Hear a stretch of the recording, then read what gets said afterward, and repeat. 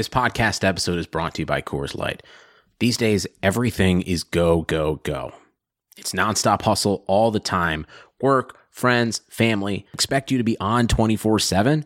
Well, sometimes you just need to reach for a Coors Light because it's made to chill. Coors Light is cold lagered, cold filtered, and cold packaged. It's as crisp and refreshing as the Colorado Rockies. It is literally made to chill. Coors Light is the one I choose when I need to unwind. So when you want to hit reset, reach for the beer that's made to chill. Get Coors Light in the new look delivered straight to your door with Drizzly or Instacart. Celebrate responsibly. Coors Brewing Company, Golden, Colorado.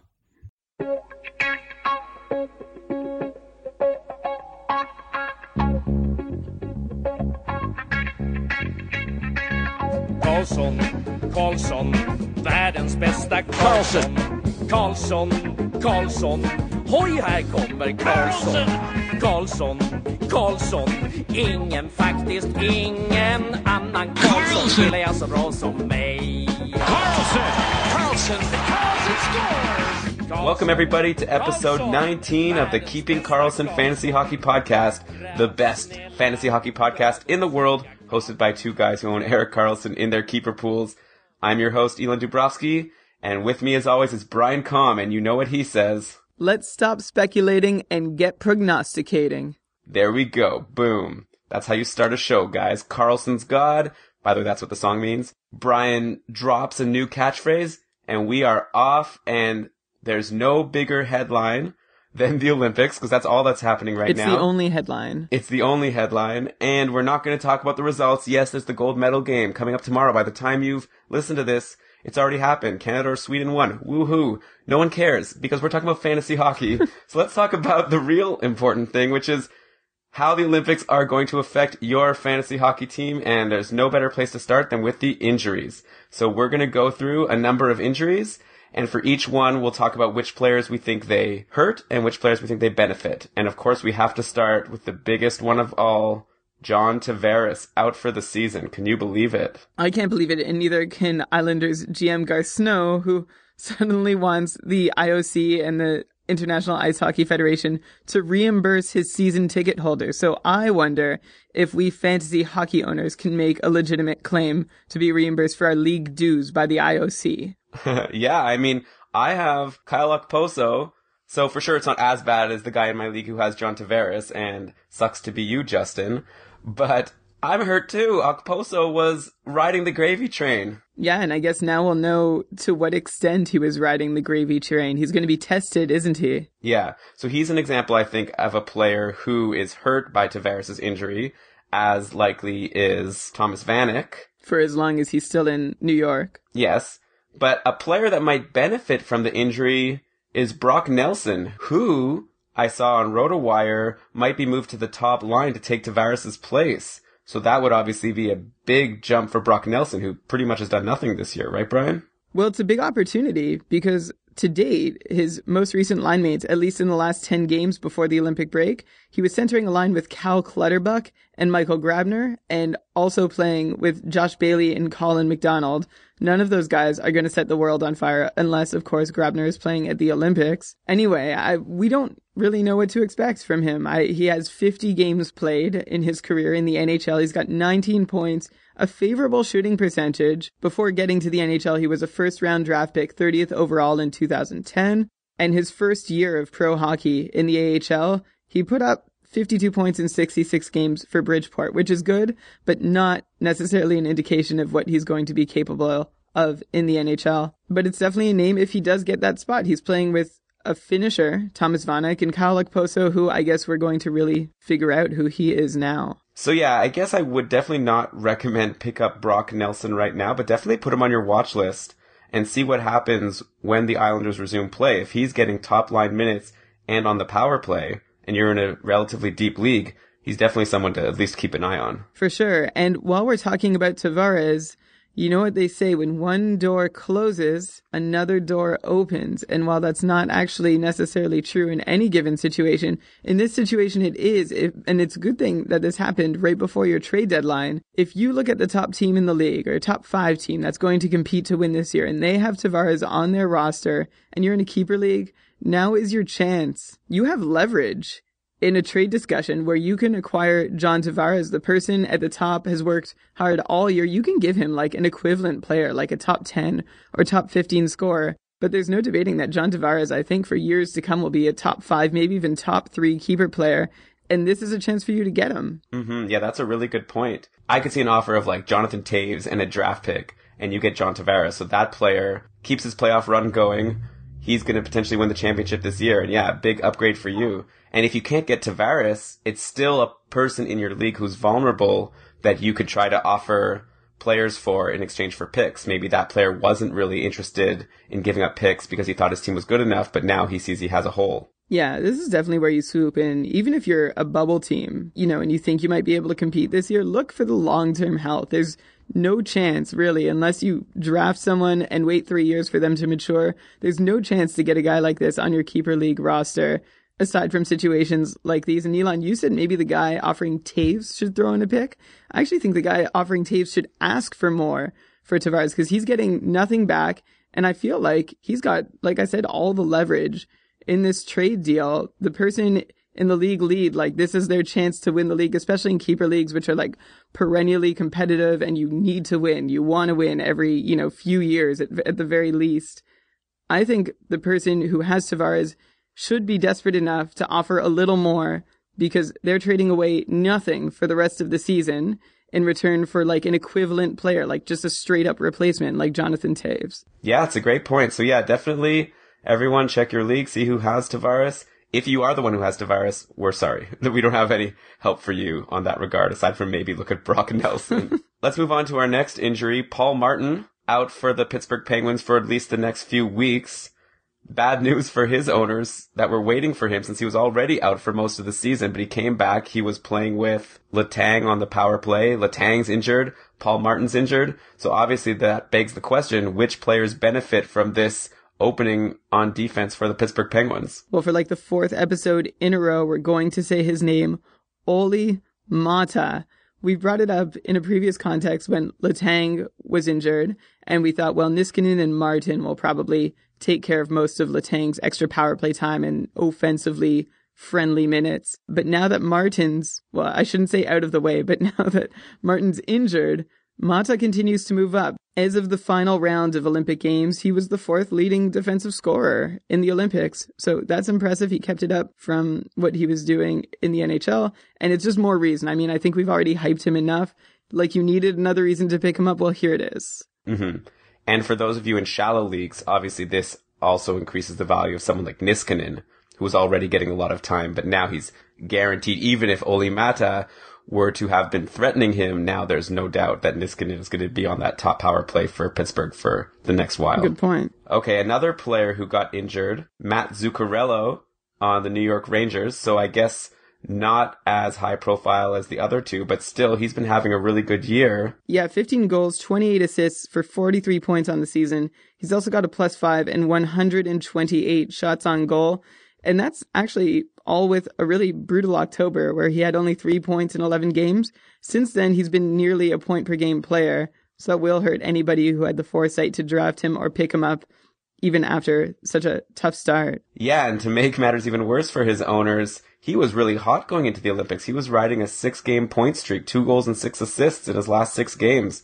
So a really sucky time for him to go down. But we can't do anything for you Zuccarello owners except try to mention a player that maybe you could pick up instead of him. So Brian, where was he on the Rangers depth chart and who's going to be taking his place? Well, believe it or not, he was doing all that mostly playing on the third line, at least for the last 10 games. He was playing alongside Derek Brassard and Benoit Pouliot.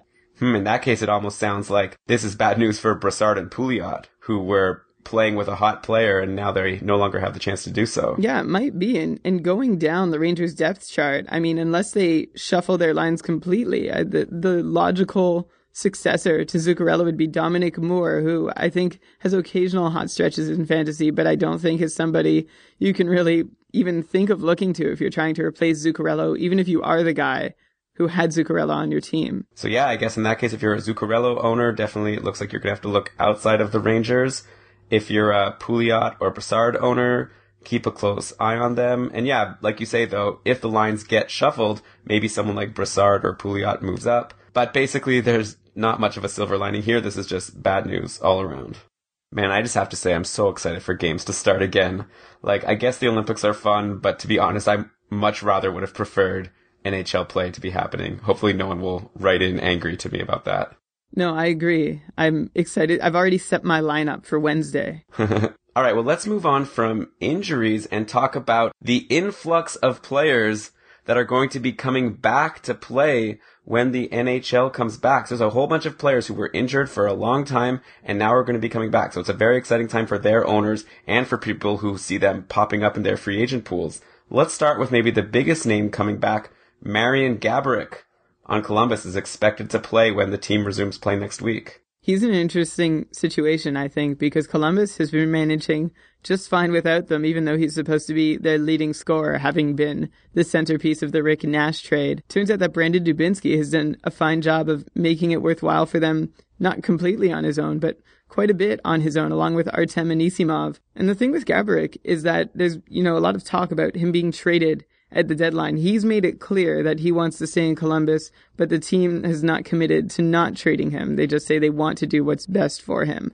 With that said, I wonder how quick they'll be to put him in the top 6. I feel like for their own team success, they don't need to do that. But if they are planning on trading him, maybe it's a good way to showcase him and get as much back as they can for him. Yeah, I just can't imagine a team having a healthy Marian Gaborik and not having him play top line minutes and top power play minutes. Yeah, that's it. I would err on the side that he will get that time and he will have a chance to put up some points. But just keep in mind that they aren't going to rely on him as much as I think they were planning on relying on him at the beginning of the season. Sounds like we're kind of giving like a double-sided advice, because on one hand you could think of it like he's coming back to this super hot team and he's one of their top players, so he's going to be able to benefit from all these other players who are doing well and do well himself. But like you say, on the other side, maybe there's not as much room for him as there was before. And I'm not sure they would make room necessarily. I mean, he's having a relatively unimpressive season. He's played 30 games for Columbus since being traded and put up 20 points, 5 goals and 7 assists in 18 games this season. But over his last 10, he has only 3 points and only 1 goal. So yeah, I mean, definitely if Gaborik is an available free agent in your pool and you're not in like the shallowest of pools, I think he's a pretty safe bet to pick up. But like Brian says, maybe not a guarantee to be the Marian Gaborik from a couple years ago. We'll see. I would like nothing more for that to happen, even though he's not on my team. Okay, let's move on to another player coming back. Someone who I'm happy to see coming back since he's on my team. Evander Kane finally looks like his hand is back to normal. This guy, I drafted him really early in my pool thinking he would be one of the centerpieces of my team. And he's been in and out of the lineup, as everybody knows. But even when he was in the lineup, there was a stretch where he wasn't doing that well. Overall, he has 42 games played, 15 goals and 14 assists for 29 points. So definitely not setting the world on fire, though in his last 4-game stretch that he played before his most recent injury, he had 4 points. He definitely has the ability to be a super effective player on your team. So I guess my question to you, Brian, is just what do you expect from him for the remainder of the season? Well, I'm not sure things were too strong between him and the old coach. I mean, although that's all like media speculation. But let's just look. He's played only 4 games since Paul Maurice took over as the head coach of the Winnipeg Jets. In those 4 games, he has a goal and 3 assists. I think that's a promising sign. I think he'll be trusted. He threw 7 hits in 1 game, for what that's worth. I think you can count on him to be the Evander Kane you drafted. I'm not worried about inconsistency. I think his season has had too many weird twists and turns to really take too much of it, and I'm looking forward to seeing him play a stretch of, 15, 20, 25 games in a row this year to see what he's really capable of. I don't think you or anyone else with him on their team is going to be disappointed. All right, well, that's good news to hear. Next up on the list of star players coming back from injury, let's go to Mikko Koivu on the Minnesota Wild. He's been out since January 4th. Before he got injured, he was having a pretty good season, 44 games, 8 goals and 27 assists, so 35 points in 44 games. He's definitely a star in the league. I assume he's going to come back and play on the first line in Minnesota. I assume that too. His production had actually really been spotty since pretty much late November. For about a month before he got injured, he was only scoring, every few games and leaving 2 or 3 games between point production. But of course, he got injured right at the tail end of a 5-game point streak where he had 3 multi-point games. I wouldn't worry too much. I would worry a little bit about the way, I don't know, Minnesota just doesn't seem to be too strong offensively. They seem to be going into a shell a lot lately. And I think the interesting thing to me is to see Michael Granlund really emerged at the Olympics as being like a top number one center on Team Finland. And I wonder if he is going to give Koivu a run for his money at the top line spot, because Granlund was holding it down after Koivu got injured and doing quite well in that space too. Yeah, that's true. He was playing with Parise and Pominville, that really nice spot to be in.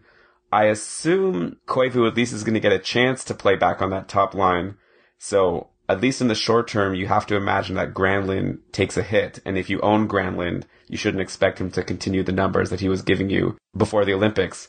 But yeah, that being said, maybe he'll be able to fight his way back since he's doing really well lately. Yeah, I don't know. This is a team that had Charlie Coyle on the first line, not producing for a very long time. I kind of feel like they'll be patient with Granlund there. And Koivu Ono should temper their expectations for the beginning and not just get too down on him if he does end up playing on the second line for a while. All right, well, something to monitor and very interesting. So a reason why potentially Mikko Koivu coming back won't be so great if he doesn't play on that top line with Parise and Pominville. Man, there's so many people on this list. Let's break this up a little bit. Let's switch over to some goalies at least. Two goalies who look like they're going to come back, maybe not right away, but at some point during the regular season are Thomas Vokoun and Pekka Rinne. So let's start with Vokoun, as it looks like he might be coming back sooner. He was actually threatening Marc-Andre Fleury. He took over from him, in the playoffs last year, and a lot of people thought Vokoun had a good chance to play a lot of games this season. Obviously, that was quickly voided when he had his injury and didn't play one game in the season. Marc-Andre Fleury's been amazing, but you have to imagine if Vokoun comes back, he should get some starts, and a start on the Penguins often leads to a win. Yeah, I'd be keeping a close eye on him. I mean, nothing is guaranteed at this point that he's going to come back, but in an interview I read, he does sound pretty determined. He really wants to play this year, and it's important what you said. I think it's important not to have a very short memory, because you don't have to go back too long to remember that the Penguins didn't quite lose faith in Marc-Andre Fleury. At least they didn't claim to publicly, but Vokoun took over the net during the playoffs, and going into the season, before Vokoun was injured long-term with his blood clot problem, there was a lot of chatter about whether, they should let him take the reins. And you said Marc-Andre Fleury has been amazing, and yes, he's been very good, as he has over the last, 4 seasons. His numbers are still in line. He's got a 2.23 goals against average, 919 save percentage, and 31 wins. But like you said, he plays for Pittsburgh. I'd be very interested to see what happens with him on a different team. I think he might be league average in reality. And Vokoun, well, we don't know. It's been a long time since he's played. He's getting older, and I don't know if he's any better than league average right now, but I would definitely like to have him on my team in the IR space as maybe like a third or fourth goalie in my fantasy league playoffs. Yeah, and I guess also if you're going to be having an actual NHL playoffs pool, maybe Vokoun will be a good sleeper pick. Yeah, if he does come back and the Penguins are bold enough to remove Fleury from the net, they sound totally reticent to do it, but I think they should, and I'm not alone in that. Okay, and how about Rinne? So he's been practicing. He's played in 2 practices in a row. Still, of course, no timetable of when he will return.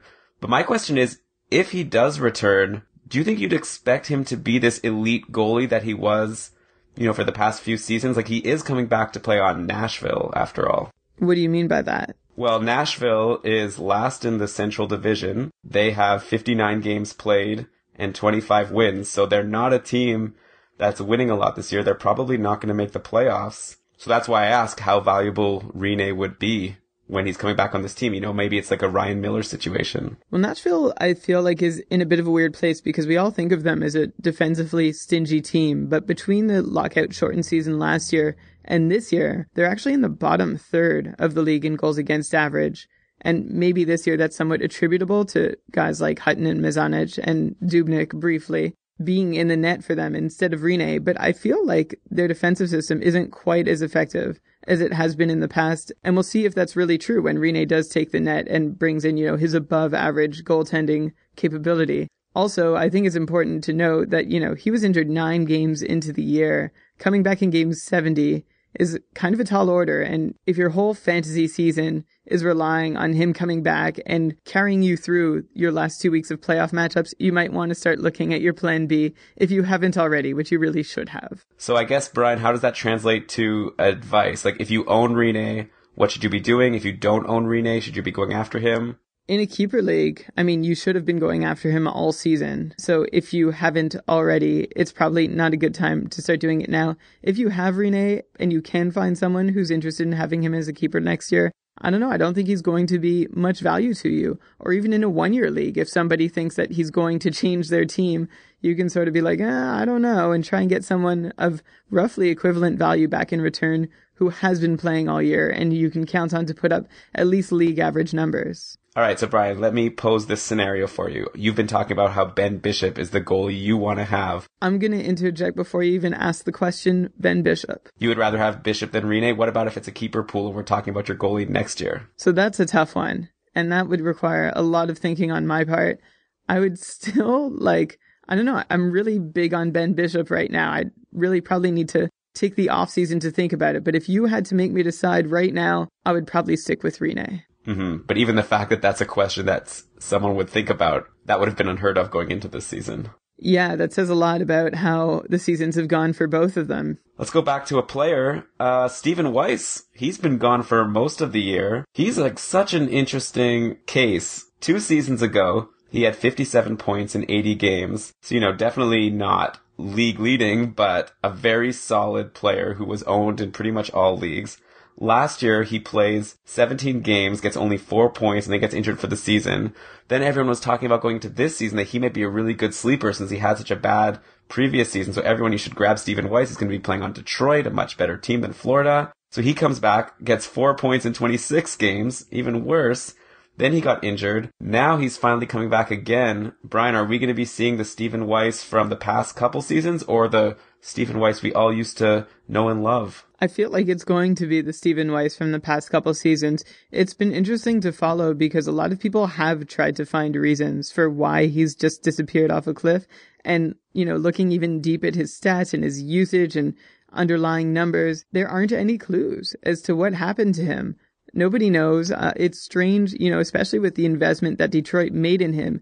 That they probably wanted to give him every opportunity, but the fact that they're in a tight playoff race means that they're not going to force him anywhere if it's not working. Yeah, but that being said, if there's ever a time for him to have an opportunity on Detroit, now's the time, right? Zetterberg's gone for the season. They need to do something. Perhaps there's a chance, and they'd like nothing more for him to be the guy that they thought they signed, but I wouldn't be holding my breath. I'm leaving him in the free agent pool for now. Right. Maybe not a must add, but as I feel like people have said for a while now, put him on your watch list, see what happens. He could potentially be the type of player who ends up getting, top power play minutes on Detroit. That's not unheard of. And usually that's hard to get in your free agent pool so late in the season. Yeah, I don't know. Over his last 43 games, he's barely averaging 1 shot on goal a game, which doesn't scream anything useful to me because a guy like him, if he's not putting up points and he's not putting up shots, he's doing nothing. I like to have at least my risky guys in fantasy hockey that I pick up as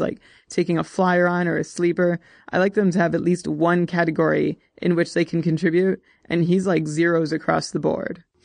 Okay, yeah, so it's just, I don't know, maybe it's nostalgia. It's Stephen Weiss, he's good, but maybe not anymore. We'll find out.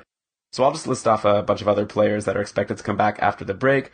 Listeners, feel free to watch list these players, see how they do. I'm sure we'll talk about a few of them maybe next week. But okay, Matt Moulson, Alex Burrows, Dave Bolland, Victor Fast, Nick Bonino, Mike Green. It's a interesting time anyways to be following the NHL. So that's one benefit of the Olympic break is all of this exciting drama when it's over. Yeah, for sure. And I'm so excited for them to actually come back and things to happen. I don't know if this episode was the best time for me to debut that new catchphrase because I feel like with nothing to go on, with nothing new to go on for pretty much 2 weeks now, there is only speculation that we can do. But next week, or maybe the week after, because we'll have a better sample size, we will finally be able to return to pure prognostication. As opposed to speculation. Correct. All right. I'm looking forward. But okay, for the last time, let's talk about the Olympics. We have a Keeping Karlsson Olympic pool. So I guess everyone's wondering who won the pool. Well, I guess there's still one game left, but who's winning the pool? And what are some surprising results in the different boxes? Sure, well, let's go from the bronze medal position up. Actually, you know what? Let's go from 4th place up because, Elon, that's where you are. The Toronto Chalupa Batmans, with 2 games remaining to be scored, sit in 4th. The Flamingos, me, sit in the bronze medal position, 2 points ahead. 2nd place are the IKEA Meatballs, even with 2 injured players. doing pretty well. And running away with it might go post to post. Claker MacArthur should be on Team Canada. The typo for the win. The typo for the win. I'm really impressed. Usually you see a lot of change. I mean, if you look at actually last week, we gave props to Fuzzy Slippers for being up there, but they've fallen all the way down to 12th. There's been a lot of shifting in the standings, although some of the teams towards the bottom have sort of stayed around there anyway. But thanks for coming out, everybody. But let's see, what did we get right? Because, we can look at each box, see what the consensus was, and see what we got right and what we got wrong. I'll start again with what we got right, and I'm going to warn you in advance, we got a lot less right as a group, not just me or Elon, but as a group, we got a lot less right than we did wrong. But I guess that's the nature of like a 7-game tournament where you can't really predict what's going to happen. One of the biggest victories for everyone in the pool was James Van Riemsdyk outplaying Anze Kopitar, Marian Hossa, and David Krejci. Phil Kessel destroyed Daniel Sedin. Alex Radulov was the best non-premier Russian forward, although I guess by the end of the tournament, you can say that he was the premier Russian forward. Erik Karlsson led the tournament in defensive scoring, which a lot of us predicted. And Olli Mata, a lot of us predicted that he would be a standout on the Finnish blue line. Okay, yeah, so far every player you've mentioned is someone who Claker MacArthur had. So that's clearly a reason why he's ahead. But you're saying this was the consensus with a lot of people. Tell us some of the surprises or boxes that most people got wrong. Sure, I'm going to start with 2 people that nobody picked, but led their boxes by a handy margin. In the first box with Sidney Crosby and Alex Ovechkin, the leader was Nicholas Backstrom. Nobody thought that would happen. Nobody picked him. That could have been the difference between, a gold or silver medal in our pool. Too bad. David Backes, 0 people picked.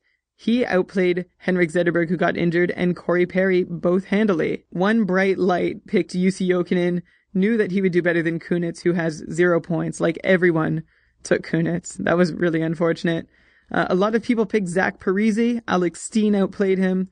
Michael Granlund destroyed his box. TJ Oshie was the consensus pick there. On the Canadian blue line, Alex Pietrangelo was outplayed by Kevin Shattenkirk, who few people picked. Pietrangelo was the clear consensus. And a lot of people also picked PK Subban. And I feel like anyone who picked him was kind of screwed because he played 1 game and wasn't able to do a whole lot. In fact, anyone who picked a lot of Canadians, such as myself, I feel like maybe that might have been the weak spot. We didn't know going into the tournament that they were going to go into a defensive shell and frustrate poolies everywhere. I don't think anybody would assume that the country with arguably the most offensive firepower, maybe second to Russia, goes into a defensive shell and plays stay-at-home hockey for most of the tournament. Yeah, I guess one exception, though, might be Drew Doughty. He definitely got a ton of points. He did, and it's interesting to see because he did this also in Vancouver, and I feel like him and Jeff Carter, it's sort of clear that LA is stifling them, and they're better offensive players than they're able to show in LA, so I don't think they'll ever get traded, but they are underrated in their offensive talent. All right, well, thanks for the update, Brian. Congratulations to Claker MacArthur. So let's end it there. Our final Olympic, somewhat, podcast.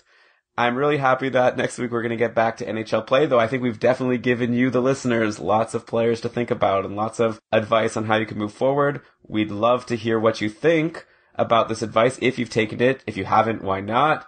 We want to know, so you could tweet at us, @KeepingCarlson. You can email us, keepingcarlson@gmail.com. Also, you can check out our website, keepingcarlson.com. We always post our show notes there, including any links that we reference. Also, I know I say it every week. I feel like not many of you are doing this, so shame on you, but we'd really appreciate it. I'm just kidding, not shame on you. Thank you for listening. But if you want to do us an extra favor, please give us a 5-star review on iTunes. It takes 2 seconds, and it really helps give our show some attention. I know you don't want to give our show any attention to people in your pool, but giving us a 5-star review on iTunes, they're not going to notice. They're dumb. They don't listen to podcasts. That's why you're ahead. But with that, let's cue that outro music, and Brian, please read us the credits. For most of our episodes, but not quite this one, we usually reference Extra Skater, Left Wing Lock, Behind the Net, Dobber Hockey, Yahoo Sports, and ESPN Fantasy Hockey. Elon, I'm so excited for NHL hockey to start again. Yeah, well, me too. My fantasy playoffs are starting when the NHL comes back. So you're going down Mr. Slippery Hooker, who unfortunately owns Paul Martin and Matt Zuccarello, though I own Henrik Zetterberg. So we're both going into it limping, but it's going to be so much fun. I can't wait. Great talking to you, Brian, and we'll talk to you next week. Good luck, everybody.